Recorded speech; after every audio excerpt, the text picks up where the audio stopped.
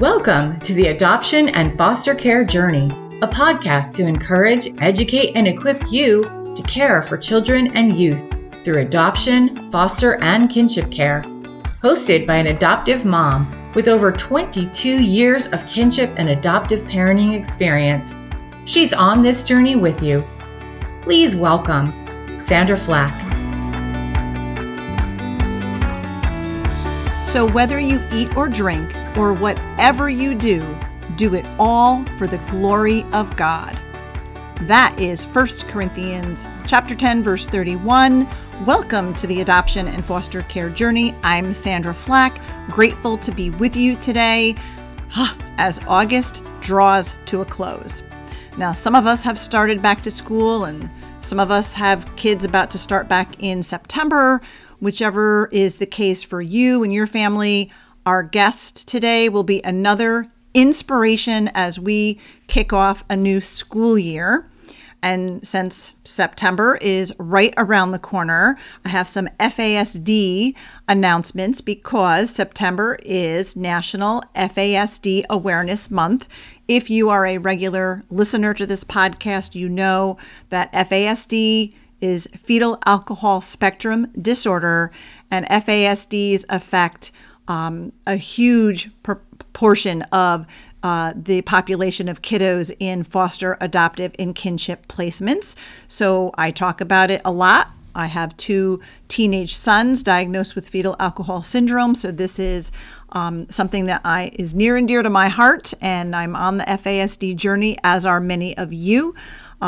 So as we talk about it, we're going to be focusing on FASD throughout all of the month of September, all of our podcast episodes, as well as our social media.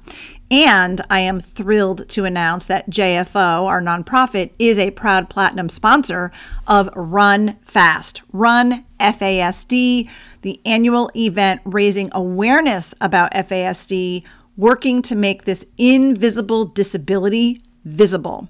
You can join participants around the country, across the country, by creating a team in your community, or you could just go out for a run or a walk or a stroll or a bike ride with your family or all by yourself or with family members, whoever you want to do that with, anywhere you want to do it.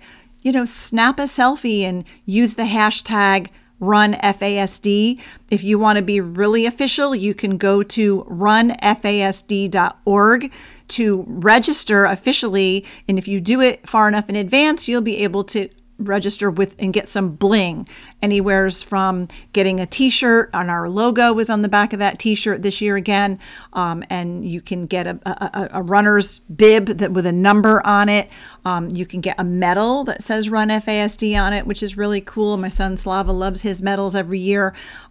Or you can just walk and do the hashtag and show up for representing and advocating for people with FASD. So check it out, runfasd.org to learn more. And before we meet today's guest, check out these important announcements. Natalie Vecchione of the FASD Hope podcast and Sandra Flack of the Adoption and Foster Care Journey podcast would like to invite you to join their Hope for the FASD Journey, a virtual support community for parents and caregivers raising individuals with an FASD, diagnosed or not. This faith-based community includes an online bi-monthly support group, a monthly VIP conversation, and a private Facebook group which includes a video devotional from Natalie and Sandra every Saturday. To register, visit justicefororphans.ny.org/training/FASD. I have to say, our online support group is a vital resource for families, and myself and Natalie Vecchione, who co-leads it with me, we get so much out of this group. It ministers to us as well. We feel well supported as we're supporting each other in the group. So I hope that you will check it out. If you are parenting kiddos who you suspect, maybe were prenatally exposed to alcohol, or maybe you know that there was drugs, but you don't know about the alcohol. Did you know that alcohol actually causes more damage. It's more harmful than other drugs, and the harm is longer lasting. So you have to know about FASD, folks. That's why we talk about it so much. So if you suspect it, or if you know it, whether your kiddos are diagnosed or not, check us out. Check out our support community, because you're going to find it vital to your parenting journey. I've also got some online workshops on FASD coming up. I'm offering a 1-hour intro to FASD on Wednesday, September 27th at 7 p.m. Eastern Time. That intro is really great if you're, maybe you know enough about FASD right now, but maybe you want your child's Sunday school teacher or youth group leader or grandparents or babysitter or bus driver, teacher, whoever is in their life, interacting with them, your adult siblings, your adult kids who are their siblings, right? It's a great introduction. I kind of just briefly introduce you to the neurobehavioral model along the way with that. But it's a great introduction. It's 1 hour, so you can check that out. And if you want a deeper dive, maybe you've done the 1 hour, maybe you've done our 3 hour, maybe you really feel like you know enough about FASD, you want something a little bit more. Well, I am offering a deep dive into FASD with the Facets Neurobehavioral Model, beginning on October 11th at 7 p.m. Eastern. This workshop is 6 consecutive Wednesday nights, 6 weekly 3-hour sessions for a total of 18 hours of FASD training. It's 6 Wednesday nights in a row, starting on October 11th at 7 p.m. Eastern Time. Now, we offer certificates of completion for all of our workshops. And if you're a social worker licensed in New York, we offer CEUs as well. To register for any of these online workshops or to check out all of our available trainings, if you're interested in maybe even just having a one-on-one coaching session with me, or something a little bit more in depth but more one-on-one, you can check out our website, justicefororphansny.org. You would click on registration if you want to register for one of the two trainings that I just mentioned, or if you just kind of want to see all of the things that we offer potentially, you can just click on training and then you'll see the drop down, you'll see FASD, and you can check it out there. And we've included a link to the website in the show notes to make it easy for you to find that. Please be sure to subscribe to this podcast if you haven't already. Subscribe, follow, whatever it is that your podcast platform calls it. We don't want you to miss a single episode. And we want to make it easy for other adoptive, foster, and kinship caregivers to find this show and be encouraged and equipped too. So even leave a review. If you're listening through Apple, then please leave us a review, follow, and make it accessible to everyone. We really, really, really appreciate that. So now that all the preliminaries are done, I want to introduce you to our guest today. Michelle Catania is a marriage and family therapist who is licensed with the state of Connecticut and has a background that includes a master's in marriage and family therapy from Southern Connecticut State University and a bachelor's in psychology with certification in elementary education from Franklin Pierce University. She worked with the Nurturing Families program at UConn Health before starting her private practice. She has expertise in brain-based disorders, including ADHD, autism, and fetal alcohol spectrum disorder. She is a Circle of Security parent educator, a Facets neurobehavioral model trained therapist that works with families who are in the adoption world and with families trying to improve their attachment and overall successful functioning for their families. She was a preschool teacher for over 15 years and has children of her own, 2 naturally and 1 through special needs adoption. And she's also a homeschooling mom. We're going to talk to her about all of the above. Please welcome Michelle Catania. Hi, Michelle. Hi. Thank you for inviting me to this. Well, I am excited to have you on. Our mutual friend, Natalie Vecchione, introduced us, so I can't wait to hear more of your story and for our listeners to hear your story. Yes, Natalie is great. And I've talked with her, I've chatted with her a couple of times on podcasts, but I've also spoken to her a lot that's one of the great things about social media, I think, is that I got to know her and hear more of her story, and she got to hear more of mine. And I love how that can connect us and especially with FASD. Yeah. That's one of the great things I think that sort of came through COVID is being able to more and more connect like this. So and now we're just also used to connecting and taking advantage of that. So, it's so great. I know that you have quite the resume as a professional, but you're also an adoptive parent. So would you share that part of your story? What led you to adopt? Yeah. So, what's funny is we always have the best laid plans, and then God changes them a little bit. So we had 2 children, and I really felt like there was still a child missing, but my husband did not. And so he even went all the way through medical stuff so that we wouldn't have any more babies. And I I would ask him every couple of months for about 2 years, like, hey, so you thought any more about adoption? And his answer was always, nope, never thought about it. And then one day, we had gone on a family trip to an indoor water park for the weekend, and there was a lot of families there, didn't think anything of it. And we came home the following day, and again, just as I had randomly asked for the last 2 years, hey, you thought any more about adoption? And he actually said, yeah, I did. There was a family at the water park that really caught his eye, and he's like, I think I want to do that. And as soon as he did it, as soon as he had I want to, which is a total God thing, he made the phone calls to the adoption agencies. We had gone to a DCF foster care workshop about a year prior on my birthday, and before we had gone out and then we went out to dinner afterwards. And we realized with the family that we had, our oldest probably couldn't handle the kind of the difficulty that sometimes happens where children are like placed in a family for 2 months and then taken out, and then placed back in another foster family and taken out and gone. And he couldn't, attachment style wise, he couldn't handle it. And so we knew that if we were going to do it, we needed to do private adoption. And so we started the path. It was not anything like we thought.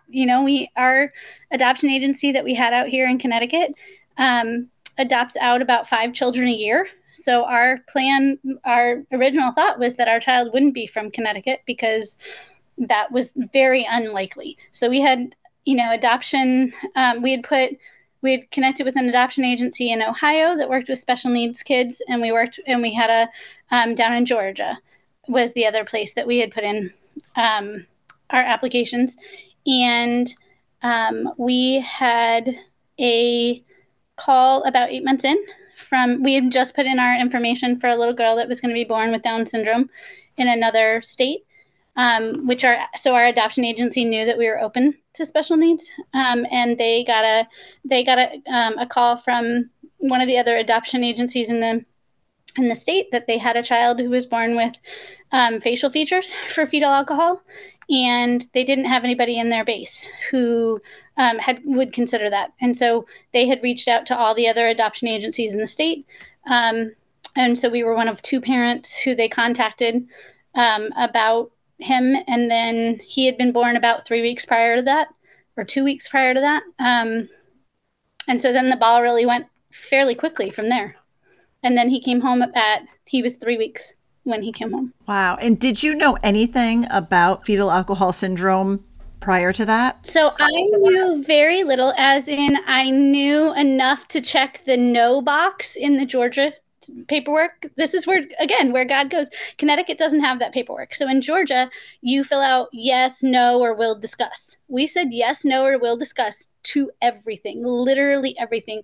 The only box we checked no to was for fetal alcohol syndrome, because I, in grad school, had a client with fetal alcohol syndrome and my grad school professor had talked about, she had adopted 9 children. And so she talked about how fetal alcohol syndrome, the symptoms are almost always behavioral. and how in that, again, this was, probably 15, 20 years ago, there was so much in the way of not a whole lot of understanding, and that it's always going to be hard and that. So I was like, well, we'll just check no to that box. And then God's like, oh, but I got a plan. So your son came home at 3 weeks old. So tell us about that adjustment, and like, when did you start recognizing the behaviors of FAS? So I was prepared. Prepared. I had read one book that they told me I needed to read, a book on fetal alcohol syndrome. And it was a book from like a long time ago. I can't even remember what the name was. I tried to Google it and I couldn't even find it. And I listened to one podcast of a family who talked about their child and some of the struggles they had with fetal alcohol. And that was my information. And so, but I had read online, there were lists of like symptoms, and one was no sleep and difficulty with attaching. And so I come from an attachment kind of point of view in my practice.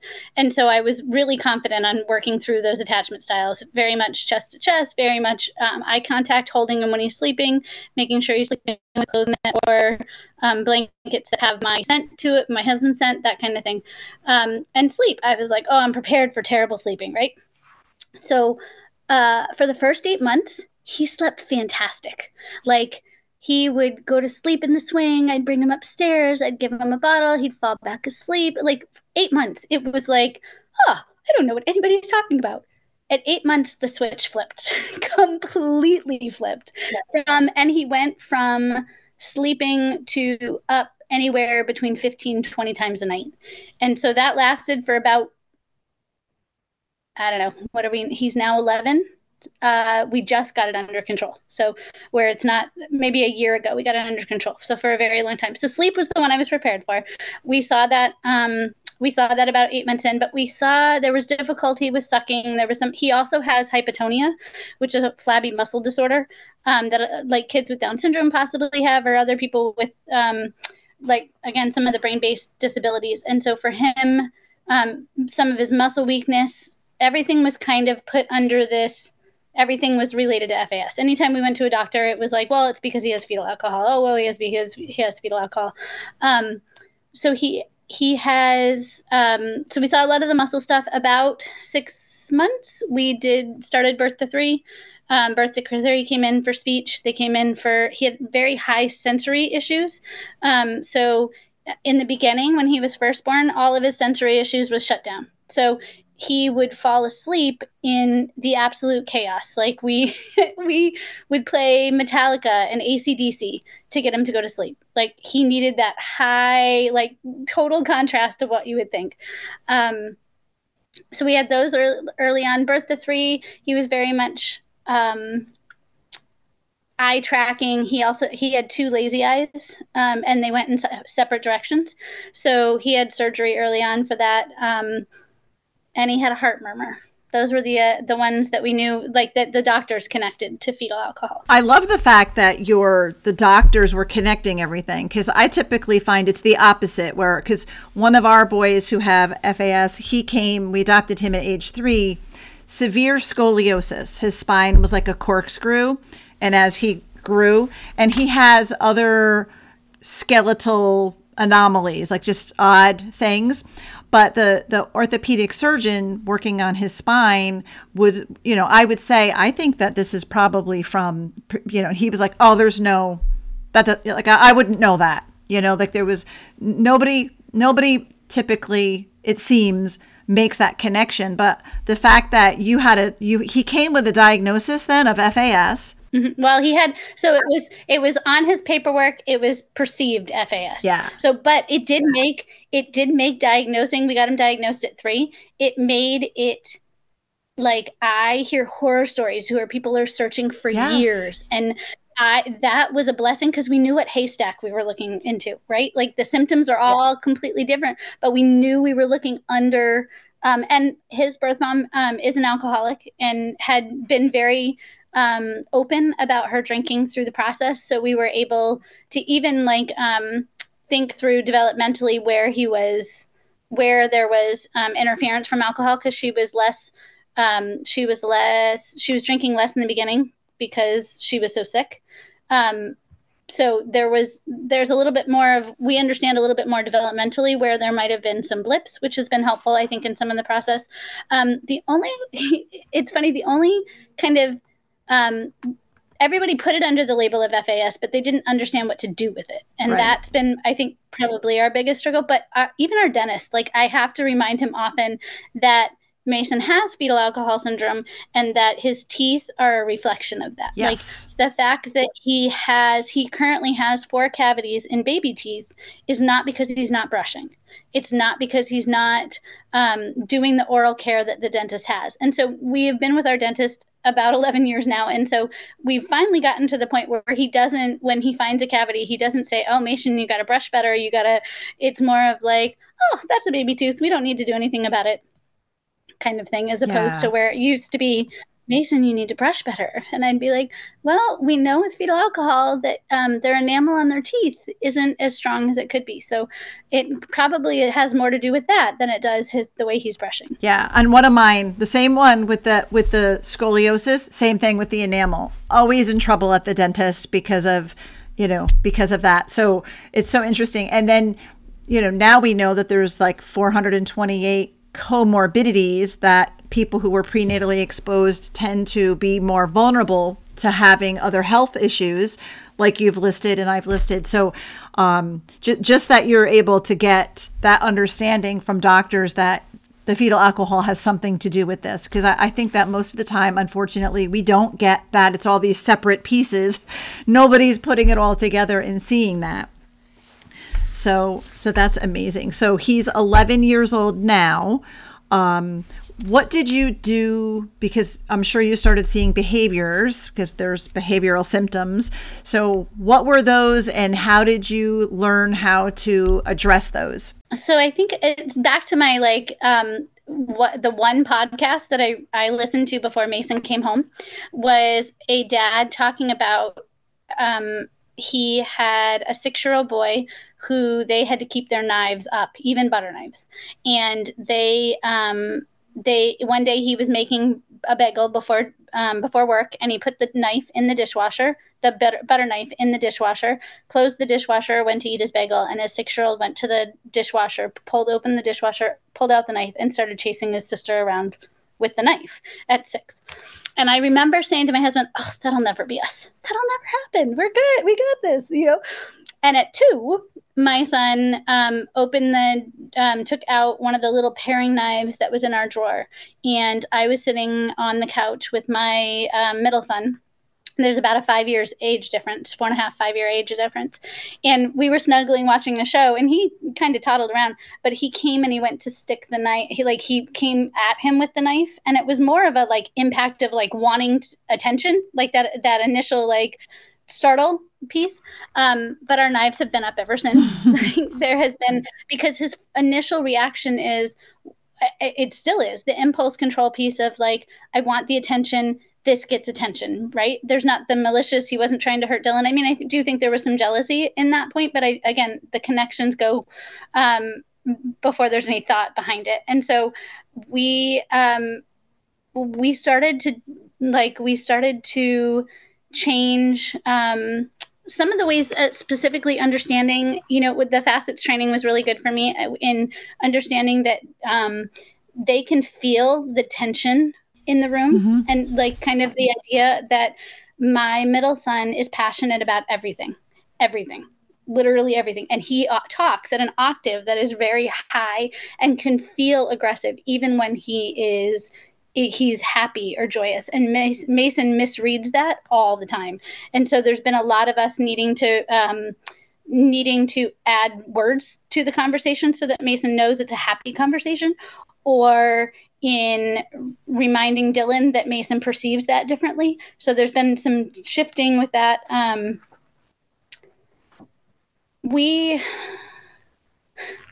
The adjusting, I think, happened slowly, because as the parent of 2 older boys, I parented them very different than I parent Mason. My oldest has ADHD, and I think it was a very good start for me in him with ADHD, because I learned that God's responsibility for me to Tyler, my oldest, was to parent Tyler, not to parent my neighbor's child, or not to worry about how my neighbor was going to view the way I was parenting Tyler. Tyler, particularly with his ADHD, not a lot of volume control, right? Our house is loud, like not a lot of volume control. We would go to the library and he would talk at a loud level, and an old lady came over, like passing by, and was like, shh. Now, that would have caused me shame. Like I was not doing something right with my child. He was being too loud. And really, through prayerful conversations with God about, he's not asking me to parent my child for that lady. He's asking me to parent my child for what Tyler needs. And I feel like that was a very good ground for me to start on with my first child, because by the time I got to Mason and we went to Costco, and so Mason has a very strong smell aversion, particularly to strawberries or any kind of strong fruit. And we went to Costco. Again, he was about probably 2, maybe 3. And a lady, the lady who hands out samples, handed us a sample of strawberry cheesecake. And I, like I always do, was like, would you like a bite? And I got too close, and he pushed my hands out of the way. And the lady was like, that's rude. And in my head, I'm like, I thought that was a great response, because normally that creates such rage for him. He hits, he spits, he bites. There was not enough verbal communication to be able to say, hey, I don't like that smell.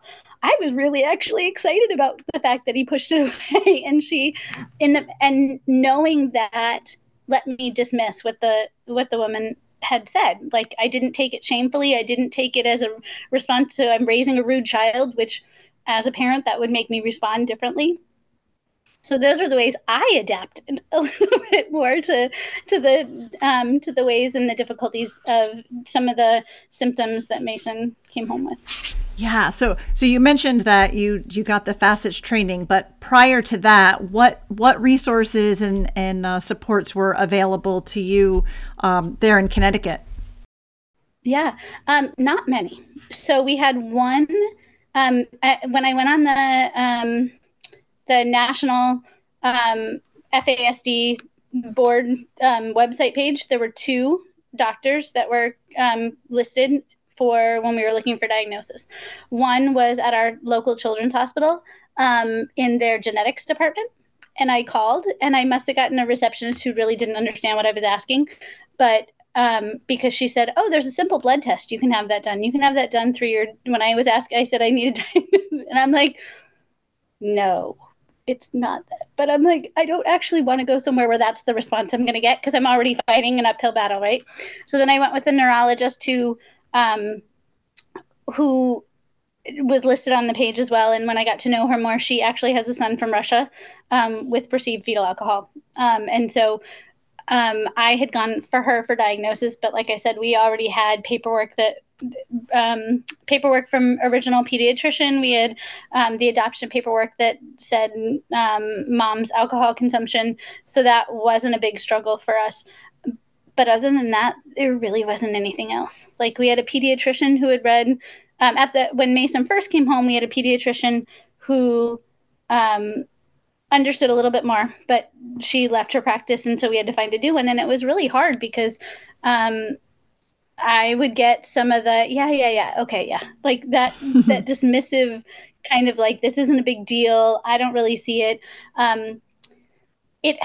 It helps that I have some letters after my name. It does help in trying even with the school system. When Mason was in school for a little while, I had the head of special ed say to me that they've never worked with a child with fetal alcohol syndrome before. And I was like, oh, I'm sure you have. Yeah. I'm sure you have. You maybe not had the label, but I'm really sure that I'm not the first time. But I was able to bring something different to the table. My requests were heard a little different, and which has led me to be a little bit more in an advocacy place of going to IEP meetings and other opportunities that I've had to be that advocate for some parents that don't have the letters after their name, because it's hard.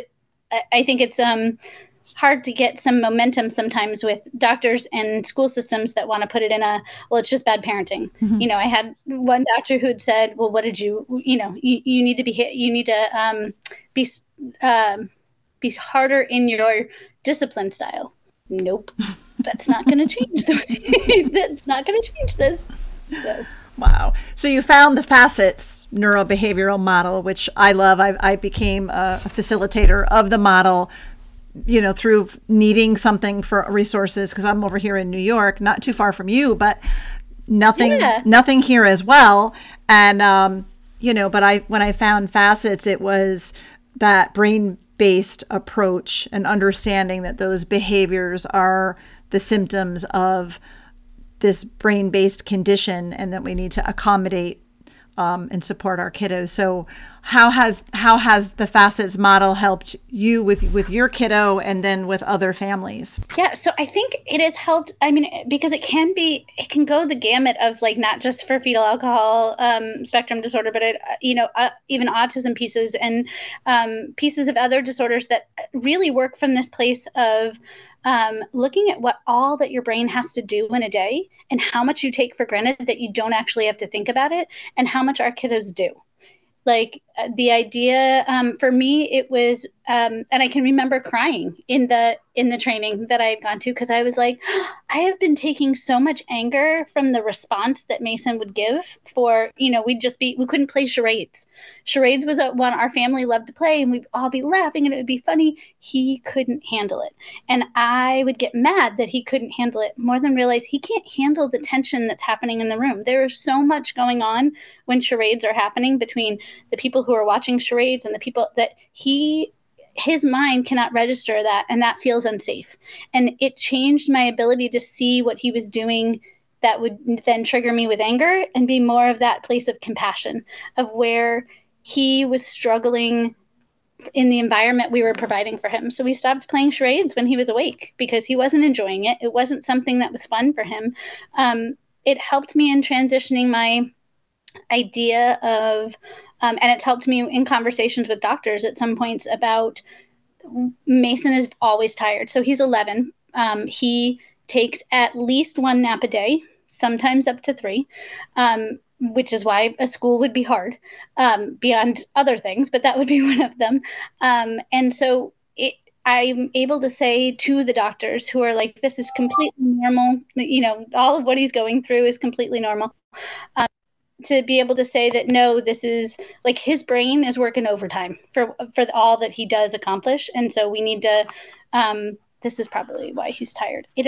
I think it stopped me from parenting from a place of fear. Yeah. It's interesting because their brain is working so hard, right? So they're tired, because I have one that's about to turn 20, which I cannot believe, but and he works in our family business, and he almost always comes home from work and takes a nap. He needs a nap before he can do anything else.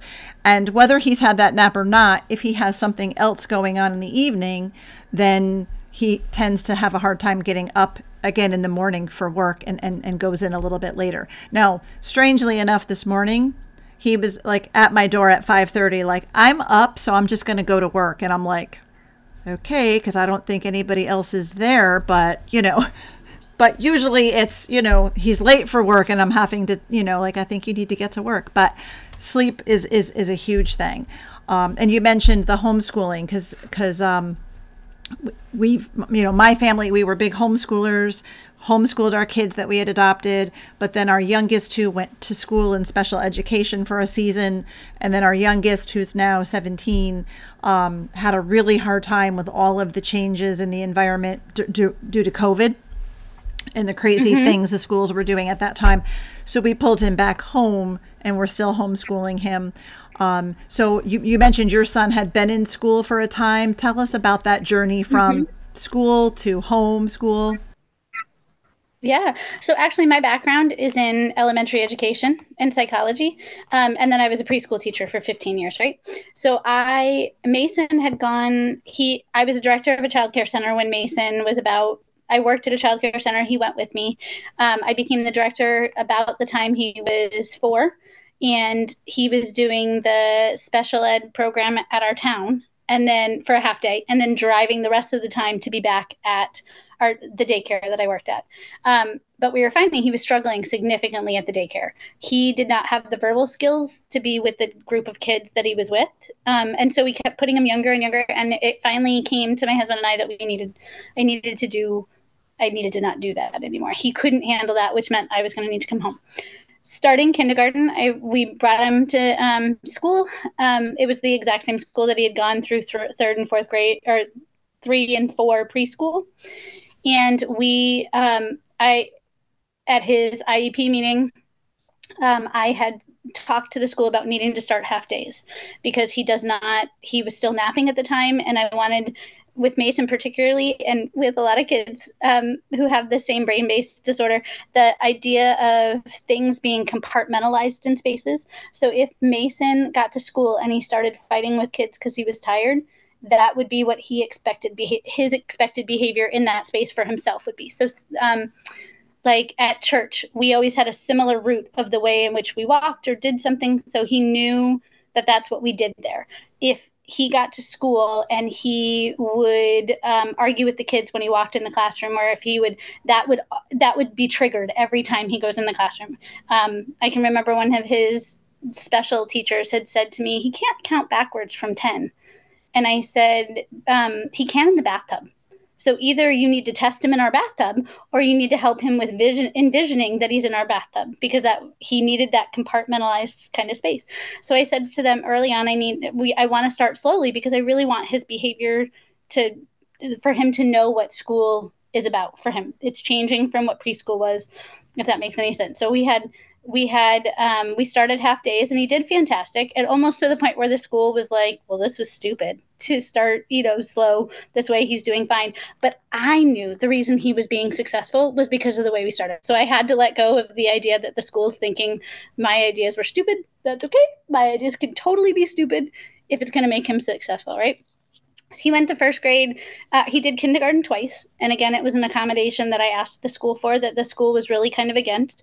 But Mason has a hearing disorder. And so he got a hearing aid in May of his first year of kindergarten. He figured out that school was about learning in May of his first year of kindergarten.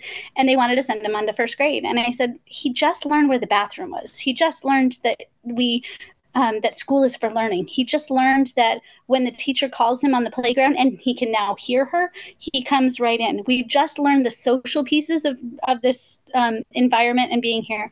Let's now try to work on the numbers and the letters and the reading and all the things that you wanted to do in kindergarten that he couldn't do there. Let's put him with the kids that he is more developmentally closer to than the first graders you're going to send him off to this year.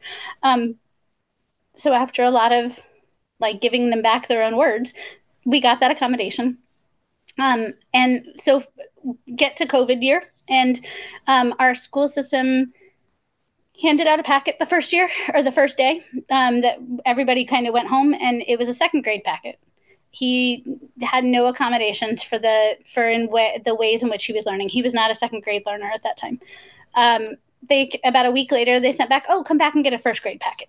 We came back and got a first grade packets, and pieces of that packet was helpful. As they started to do the online learning, there were no accommodations for any of his things. So I was making all of the accommodations. So we would go through money and time. They went through in 3 days. We've been working on it for almost 4 years now. We're still in the process of learning money and time, right?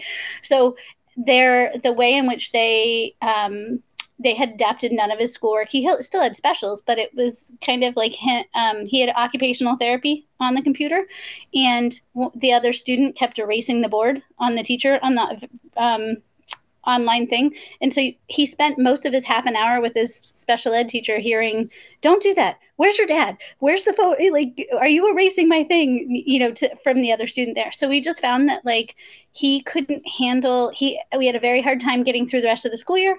Starting the next school, the idea of starting the next school year where they might be in school part of the time, they might be out of school. If a teacher was sick, then they'd have a sub. We knew Mason could handle none of that. And so we started praying about homeschooling, which had always been kind of a fear of mine because I am a terrible at-home mom, terrible at it. And so it was one of those things of Steve and I really praying through, what is this going to look like? Because I like people. I'm a people person. And so thankfully at the time he could work from home a few days. He still can. So I would work the 2 days that he was at home. And that's how it kind of slowly evolved into us homeschooling. And I was super excited the first year about all the fun things. Because again, I was a preschool teacher. I love stickers and I love plans and I love all of that. But it was definitely a journey. This will be our 4th year homeschooling. And it was definitely a journey of like figuring out what that's going to look like for us. Wow. And so, because very similar situation where like we were a homeschool family for a long time, like I mentioned, but all of the changes that happened for our kiddo because of COVID when they went back to school, was, and I got a glimpse of when they went remote in the midst of COVID, and I started realizing this is what they're doing. Like, I could do this at home because I remember doing it at home when I was a homeschool mom. Right. But then he went back in the fall, but a month in, the teacher was like, he doesn't, he was 8th grade, special ed, 8th grade. But the teacher was like, he doesn't remember his vowels and consonants. And I'm like, well, he can, he was reading at a very low level, but I had taught him vowels and consonants back when he was littler and I was homeschooling him and he's been in school 5th, 6th, 7th, and 8th grade, but that's when I realized he's not learning. He's on survival mode because of all of these changes. Yes. So there's no learning happening. So we brought him home and he's been home ever since. And that has helped significantly. We do have a good relationship with our school district. So last year I could bring him in for the last school period every day with the special ed class that he would be in. And a lot of those kids he knew from when he had been in, to do kind of like a life skills class with them. And then this year, so starting in September, I'll be doing math and reading with him at home. And then he'll go in for 6th through 9th period. He'll have adaptive PE, and then they're going to do job skills and life skills. So we're kind of doing this, I call it a hybrid form of school, which I know, our listeners will hear that. And I have to say, that this all really depends on the state you live in and the school district you live in, because not every homeschooling family is going to get those kind of accommodations from their school. So we were so thankful. So our school district happened to change special ed teachers sometimes every 6 months. And so our young Mason got to the point where he wasn't even remembering the name of the special ed teacher because she wouldn't stay long enough. And he would get a day's notice that she was leaving. And some of these teachers he had really enjoyed. When COVID happened, so his special ed teacher through COVID stayed the entire year, but she was retiring at the end of the year.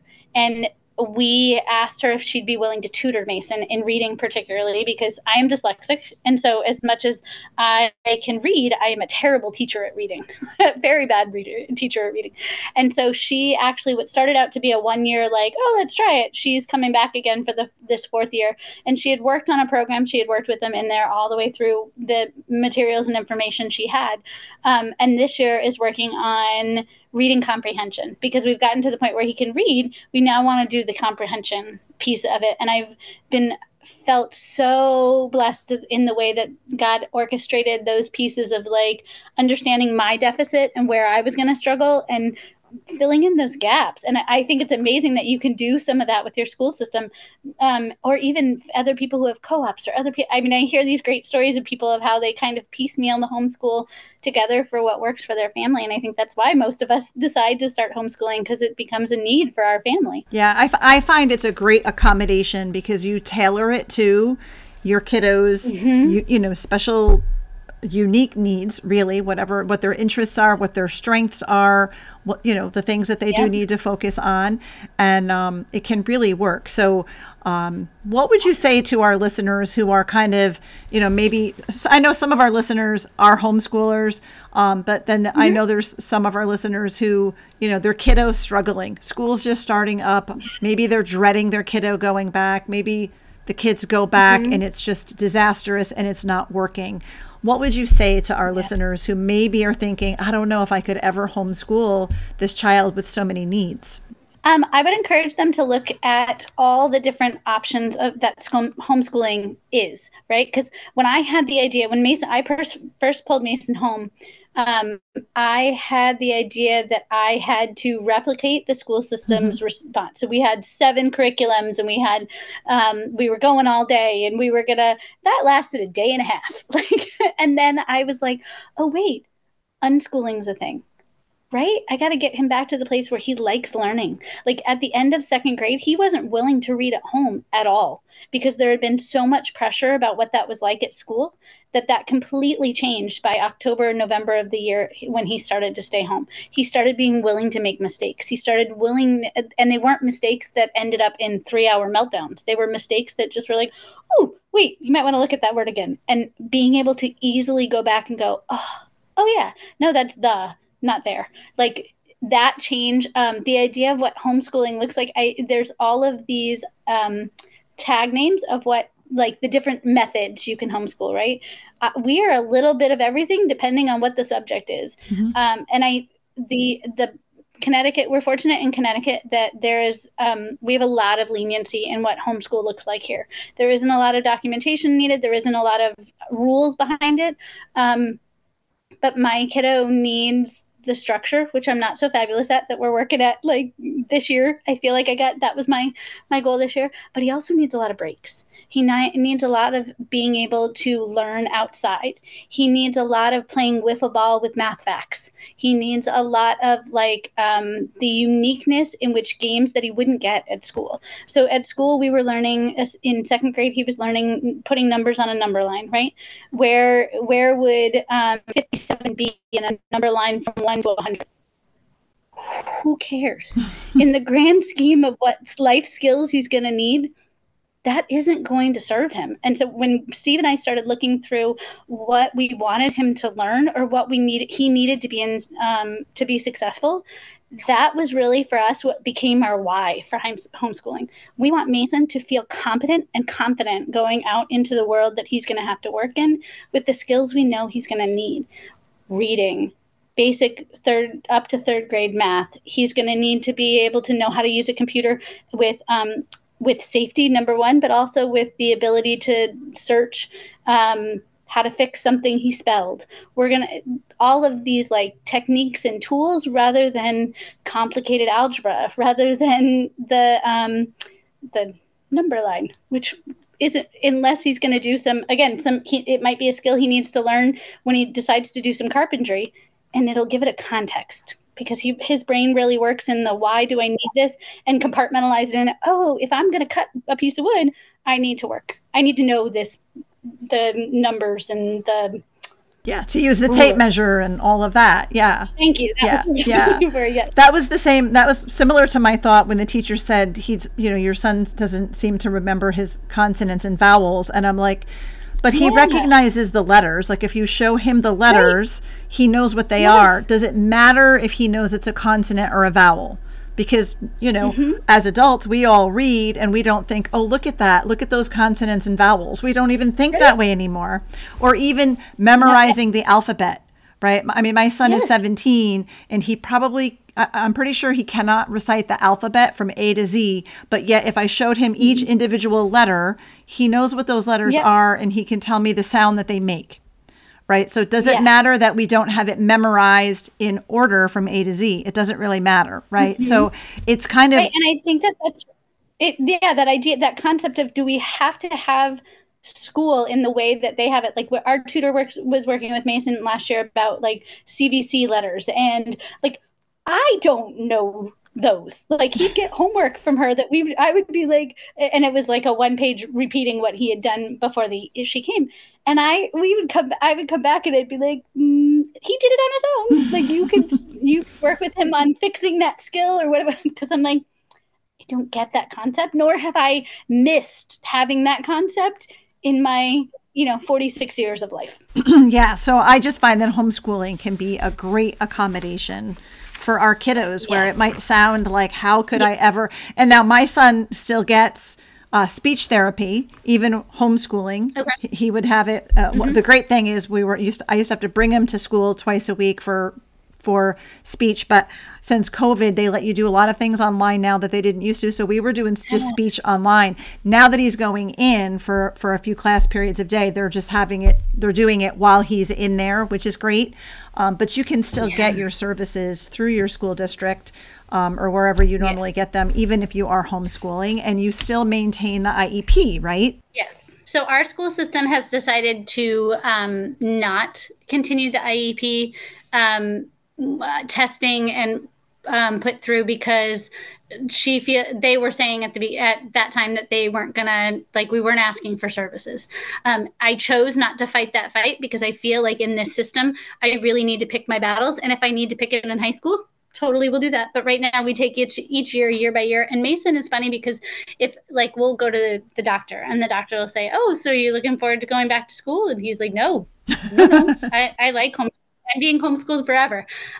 He misses some friends. And so this year, but we have a lot of people we've stayed connected with after school, like once he left school, but also in our church environment and our friends environment. But one of our goals this year in homeschooling is we have a small homeschooling network in our community that we're going to start doing some just play dates with. Like, we're just going to go to the park and play with kids. Yeah. That is great. That is great. We maintained, because my older son is the one that I mentioned that's turning 20. He became a volunteer firefighter, and he's got FAS, but it's a spectrum. So he can drive. And he goes to work with accommodations, but he wanted to become a volunteer firefighter, and he joined the fire company, and I helped him. Like, I filled out all the paperwork and made sure they understood this is his disability. And then he had to take a class. There was a class for firefighters on exterior firefighting, like 101 kind of thing. But because it's a state type of class, so we had to go online, and I had to help him register for this class, and I saw the little tiny button that you could click if you needed accommodations, and I'm like, what does this button do? So I clicked it, and we were able to, even though he was out of school, I was able to submit his IEP from high school, which listed that he needed testing accommodations, he needed test questions read to him, he needed classroom notes provided, he couldn't take notes. So those accommodations were applied to that class. So that, most of the class was hands-on, but each unit had a multiple choice test that went with it. And he rocked the hands-on stuff, but the multiple choice, he got to go in a separate room. Questions were read to him, that kind of thing. But having that IEP, even though he was now out of high school, helps when you're needing some other accommodations outside of school. So, it's important to have. We have been able to upload his second grade one for some of the places where we've needed. Good. So we had the IEP from second grade. So we've been able to upload that IEP multiple times for everything from passes when he goes to Six Flags, he uses a wheelchair, and he can't stand in line for a long period of time. We were able to use that IEP even in that situation as well. That's great. That is great. Very, very useful. So, it can be easy, or I shouldn't say it can be easy. I don't think it's ever going to be easy, but it's not impossible to homeschool, and oftentimes it's a great accommodation for our kiddos who are struggling. So Michelle, maybe give, three of your best starter strategies for families who are just looking into, like, can I do this? What's a great way to start? So my look at YouTube videos on homeschooling and homeschooling kiddos with who have different needs. Pray a lot, but then also start thinking about, where do you and your child connect? Where do you guys have fun? What kind of motivates your child? Because all of those are, if you think you're not able to teach your child anything, which is where I came from the beginning. I was thinking, I'm not going to be able to teach my kid at math. I'm not going to be able to teach my kiddo. And the first time he recited math facts, multiplication math facts, I'm like, wait, The school had no part of that. Like, that's only happened at home, right? Like, up until, he got it when we were doing time and math, I could kind of pass it up. Like, maybe that he got from school, or maybe, even though we were still building those skills, when he had something that was truly only started in our house, that I was like, wait, I did. Like, you teach your child so much more than you think. Think about where they know how to get a cup from the cabinet every single day. You taught them that through having it in the same space, through helping them to get it when they needed. That were the things that were making the repetitive connections. And so not thinking through homeschooling needing to look like what public school would look like, or what other people's homeschooling look like, and really thinking about what do I want my child at 21, 31, 71 still going to be able to hold on to and need to get through those stages. Yeah. And being able to know, we know our kids best, right? Mm-hmm. So I know what's going on. I know what happened the night before. I know what's going to happen tomorrow. Yeah. So I can tell when my kiddo is having an off day, when they're worried about something or stressed out about something. And so there's no learning going to be going on. So I can say, you know what, we could do a board game, because my kiddo loves board games, and it's a great way to connect, right? You're building trust, you're building relationship and connection, and they are learning some skills. And he's a phenomenal Monopoly player. All of a sudden, I have discovered he's like, I don't let him win. Like, I'm in it to win it myself, but he can sit and stay focused for 3 hours, because Monopoly is a long game, for 3 hours, and he knows how to make change. He understands the concept of, I have these 3 colors, now I can put houses. And if I actually pay what it would cost to put 5 houses, I could put the hotel on. Like, he's got that all, and he wins like all the time. But we're building connection, and he's learning some skills, and he's still learning something, because I think so many times when school becomes such a disaster and it's frustrating, and there's a lot of, just frustration and anger and fighting going on, and it's problems at school, and then they come home and you have to sit there for hours and try to get them to do homework that their brain just cannot do. It damages, it does harm to our relationship with our kiddos, which is the most important thing. So actually bringing them home, decreasing all of those stressors, and then having fun learning and making learning fun will go much farther than just staying in this space of frustration and anger and fighting with the school, and, trying to advocate for our kids, and then even fighting with our kiddo because, they're expected to do all of this homework that their brain's just not able to do. So, and I can remember when I told my best friend that we were looking at homeschooling, and she was saying, you are never going to get a break, and I'm really worried about you, about not being able to have a break. And because at that point I was looking for breaks all over the place. What I didn't realize until after I started homeschooling was the fact that I needed those breaks, because I was working with a kid who was overdone by the time he had gotten home. So he would get off the bus, or even get on the bus sometimes in the midst of all of his anxiety that he had, either about starting the day or about ending the day. Mason is a completely different child than he was when I was sending him to school for 6-8 hours, depending on what part of the day was. That I don't need those breaks anymore. I can remember sending her a picture the first time he was reading and I was reading, and I was sitting in a chair with coffee. Now, those don't happen very often, but it happened to be one of those times very early on in our homeschooling where I'm like, this is calm. I don't think I've ever had this calm. I remember sending a prayer to God of like, thank you for this moment, even if it only lasts a moment. But I sent her and I'm like, I couldn't have never imagined that this was possible. I could have never imagined that this type of experience with my child reading, and I'm reading with a cup of coffee in a chair, like all the fabulous Instagram pictures always show. I was able to do that. And I was able to do that because his needs were getting met.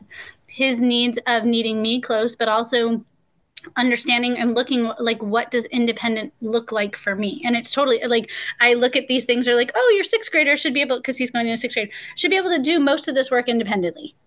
nope, that's not my kiddo. And if I parent from a place of that expectation, I'm a terrible parent. And we have a lot of anger. We have a lot of anger in the house because he can't do it and I can't do it, and my expectation. And so that when we talked about like the ideas of thinking about homeschool, one of them is you need to throw out the idea of what you think it's going to look like, because it can be immeasurably. It can be so much. I mean, there are going to be hard days, and there are going to be days, like you said, I can look at Mason when he wakes up in the morning and know that this is a day we need to go walk by the river. We don't need to try to remember the math facts. This is a day we need hot chocolate by the fire. This is a day that maybe a documentary is going to be the way that we do it today. And I have gotten to a place of loving that freedom. Yeah. Yeah. And they learn so much better that way. That stuff sticks, right? Because they're more regulated, they're calm, and the learning can actually happen. Whereas if it's just a constant battle because of school, and you know, I think we've both said it here today. And I know last week I talked with Kathy Cole. Our homeschool doesn't have to be, it's not a replication of public school. Right. It's completely different than that, but yet our kids can still learn. So you touched on this a little bit. Did you have another thought? No, I was just going to say, I think what we have that the public school doesn't have is relationship. Yeah. We are constantly in relationship with our child. Relationship makes you want to do things. It makes you want to get closer, learn things with them. It helped Mason open up to the idea that learning was a good thing, as opposed to, nope, you have to check a box, you have to do testing, you have to, regurgitate what you've learned. It became more about, I know this, like he loves jellyfish. And it came out of a place of fear. He got stung at some point by jellyfish that he wanted to learn more. And he knows a ton of amazing things about jellyfish. But he wants to explore that with me. He wants to take me along on his jellyfish journey. I don't care about jellyfish. I don't like jellyfish.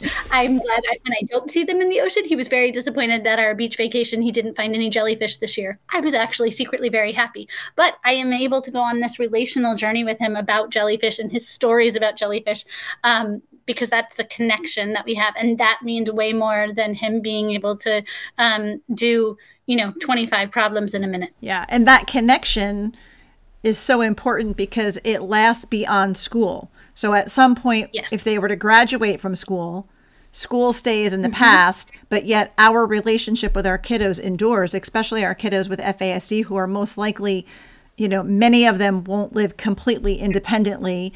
We need to have that secure relationship so that we can support them in the future, whatever their future is going to look like. So we don't want to do so much harm in the school years. And it's the building blocks. Yeah. Right. And it's the building blocks for us of it's the same reason when Mason needs to nap, I lay with him, because when he's 25 and raging, I want him to still have the connection that I'm a safe person, because 25 and raging and 11 and raging are different experiences. Although he's kind of the weight of a 25-year-old, those building blocks of I can bring, they're a distraction technique I can bring in when I see he's starting to rev up. I can be like, oh my goodness, did you hear there's a new jellyfish? Let's go see if we can find it.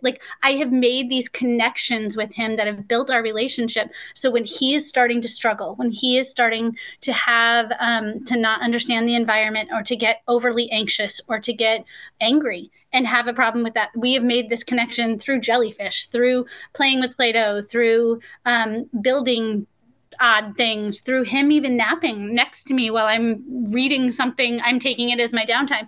I have started to build these relational boundaries and connections that are going to save both of us when going later on. Yeah, so important for the long haul.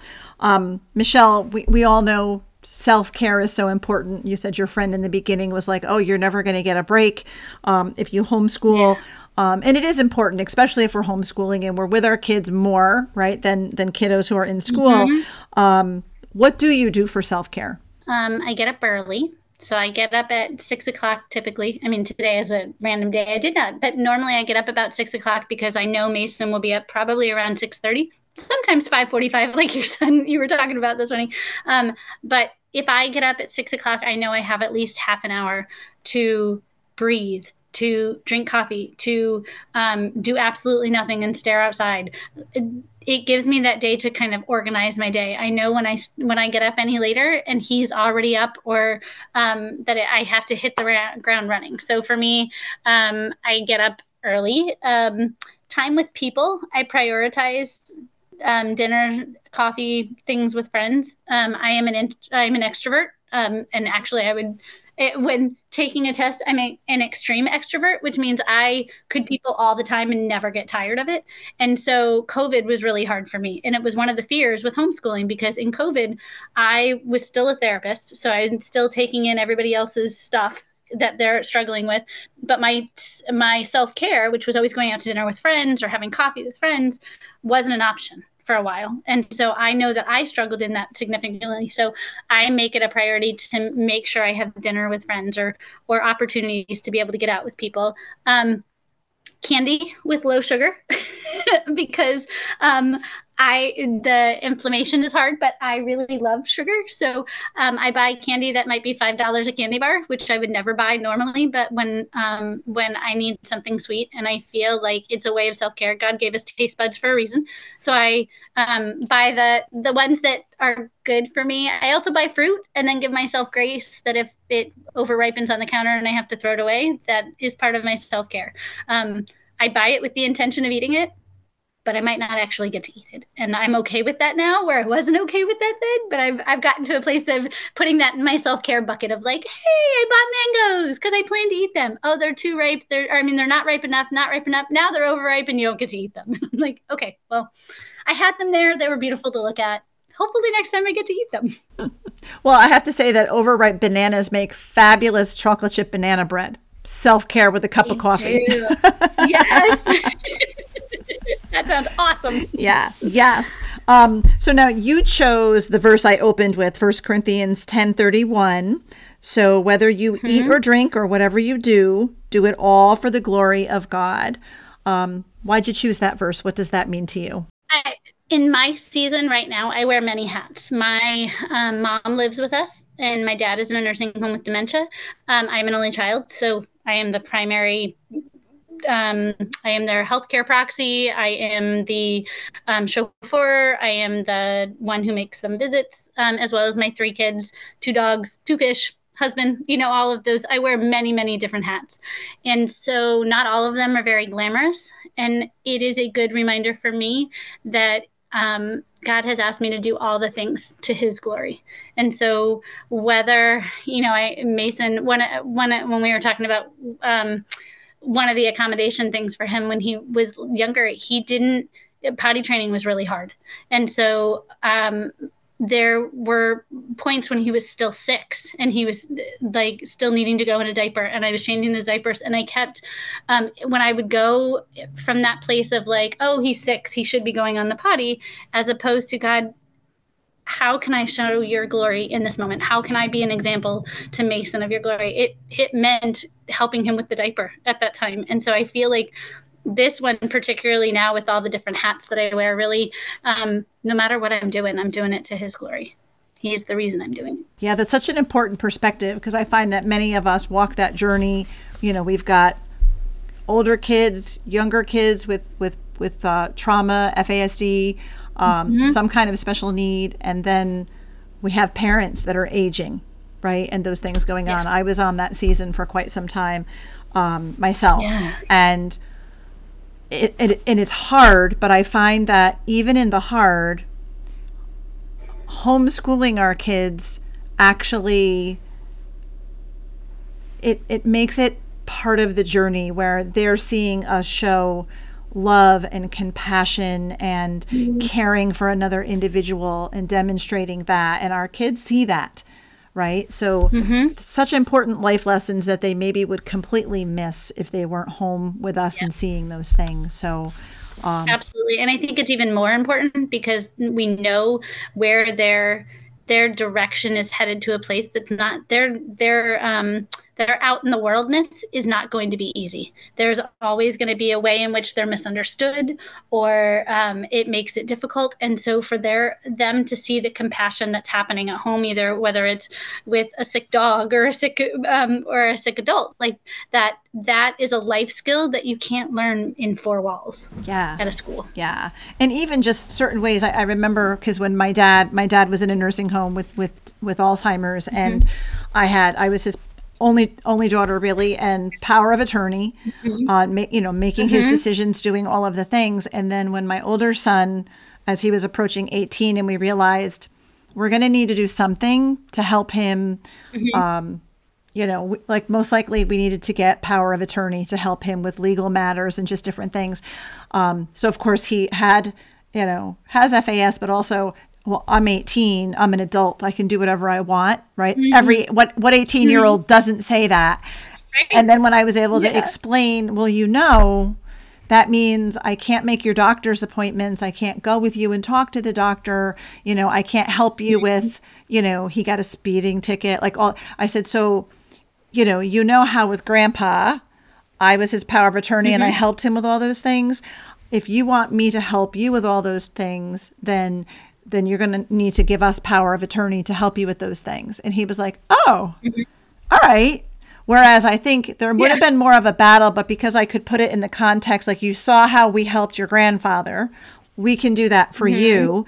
It's okay, right?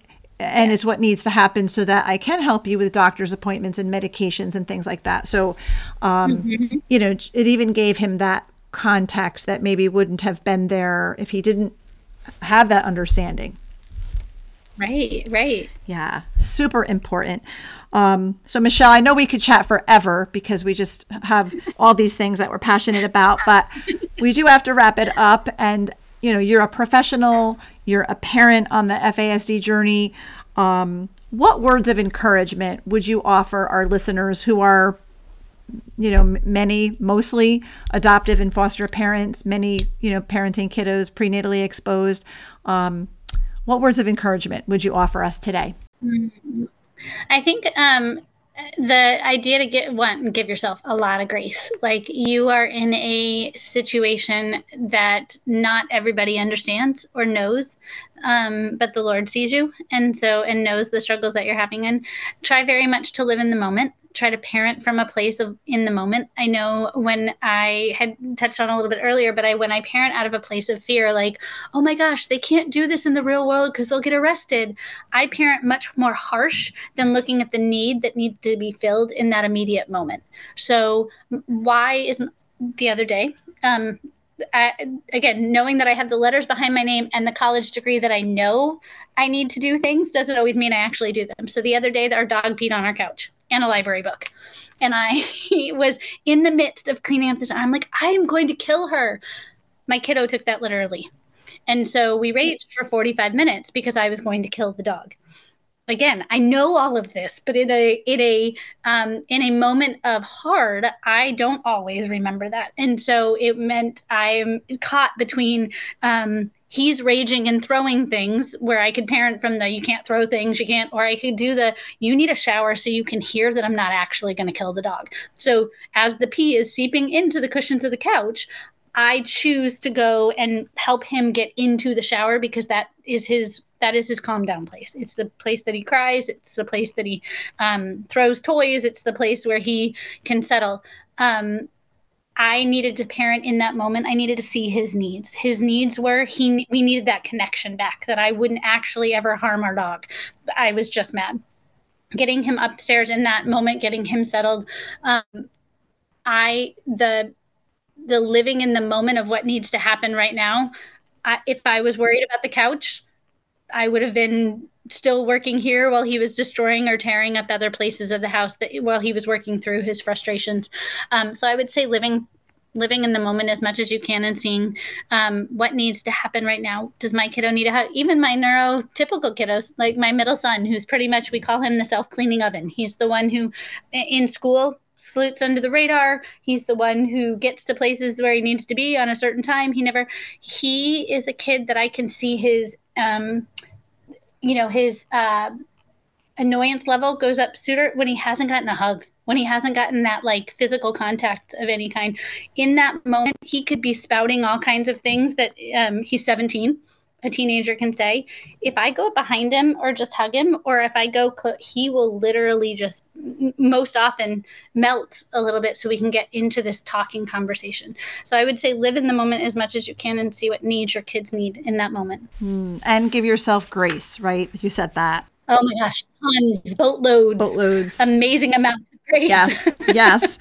So Michelle, how can our listeners connect with you? Do you have a website, social media?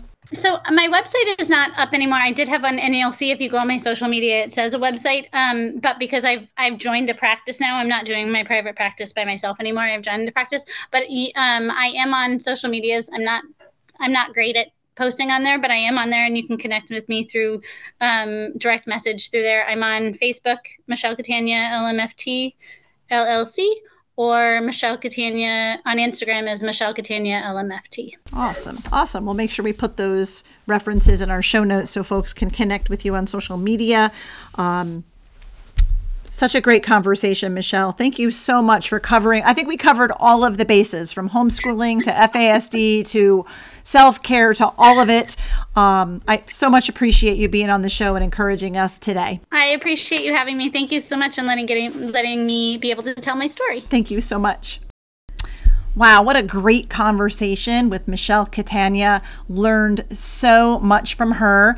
And if you are a member of our Hope for the FASD Journey community, Michelle is going to be our October VIP special guest. So if you're not a member of our community, you may not know that every month we meet on via Zoom the first 3 Tuesday nights of every month. The second Tuesday night is always a VIP guest. So a special guest that we connect with. We recently had Dr. Jared Brown on as our VIP guest. We're going to have Michelle on in October, and our guest gets to tell their story, share their information, and then our community members get to ask them questions. So it's almost like doing a live podcast, right? Because they get to interact with the guest. So that's just another perk that we're offering. We're also going to be offering community members. We're going to be adding a once a month support group for teens and young adults who have an FASD, who want to connect with others who have FASD. So that's going to be a new feature that we're going to be rolling out starting in October. The amazing Deb Raymond, who is also a certified facilitator of the Facets Neurobehavioral Model. She's very well known in the FASD community across the country and around the world, I may add. She's going to facilitate that support group for our older teens and young adults with FASD. So in order to access all of that, you got to be a member of the community, so you can make sure you find that on our website. We're grateful to have you listening to the Adoption and Foster Care Journey podcast this week. I hope you were encouraged by Michelle's story and all that she's doing. We want to encourage you on this podcast. We also want to equip you for your parenting journey. So if you'd like to learn more about FASD, you want to learn how to apply the neurobehavioral model to accommodate your kiddos for success, you'll want to take advantage of the trainings. I mentioned at the beginning, we've got some trainings on the calendar. You can register for our online workshops or check out all of the available resources we have on our website, justicefororphansny.org. Again, there's a link in the show notes so you can get to the website very easily. If you're interested in booking an online or in-person workshop for your group, your agency, or if you want a one-on-one consultation, contact me again through the website, or you can email me directly. My email address is sandraflack@justicefororphansny.org, and you can contact me that way if you're looking for something more specific. I do travel. I will be in September heading down to Atlanta to do a training and record some modules on FASD with the Faith Bridge folks down in Atlanta. And then I will be in Oklahoma City later in September at the CAFO Summit, where I will be doing a coaching table on FASD. So I'm always available to travel, to come out and to do some in-person things and to speak and to share as well. So I hope you'll check all of that out. Again, if you enjoyed the show, let us know. Leave a review, subscribe, follow. Let your fellow adoptive and fostering friends know. And find and follow us on social media. Justice for Orphans is on both Facebook and Instagram. We have a wonderful Facebook and Instagram. And I also, myself, Sandra Flack, I am on both platforms as well. So find me there. And in the meantime, I'm grateful that you spent your valuable time with me today. I am thrilled to have you along for the journey. Thank you for listening to this episode of the Adoption and Foster Care Journey podcast, brought to you by Justice for Orphans. We hope you were encouraged today.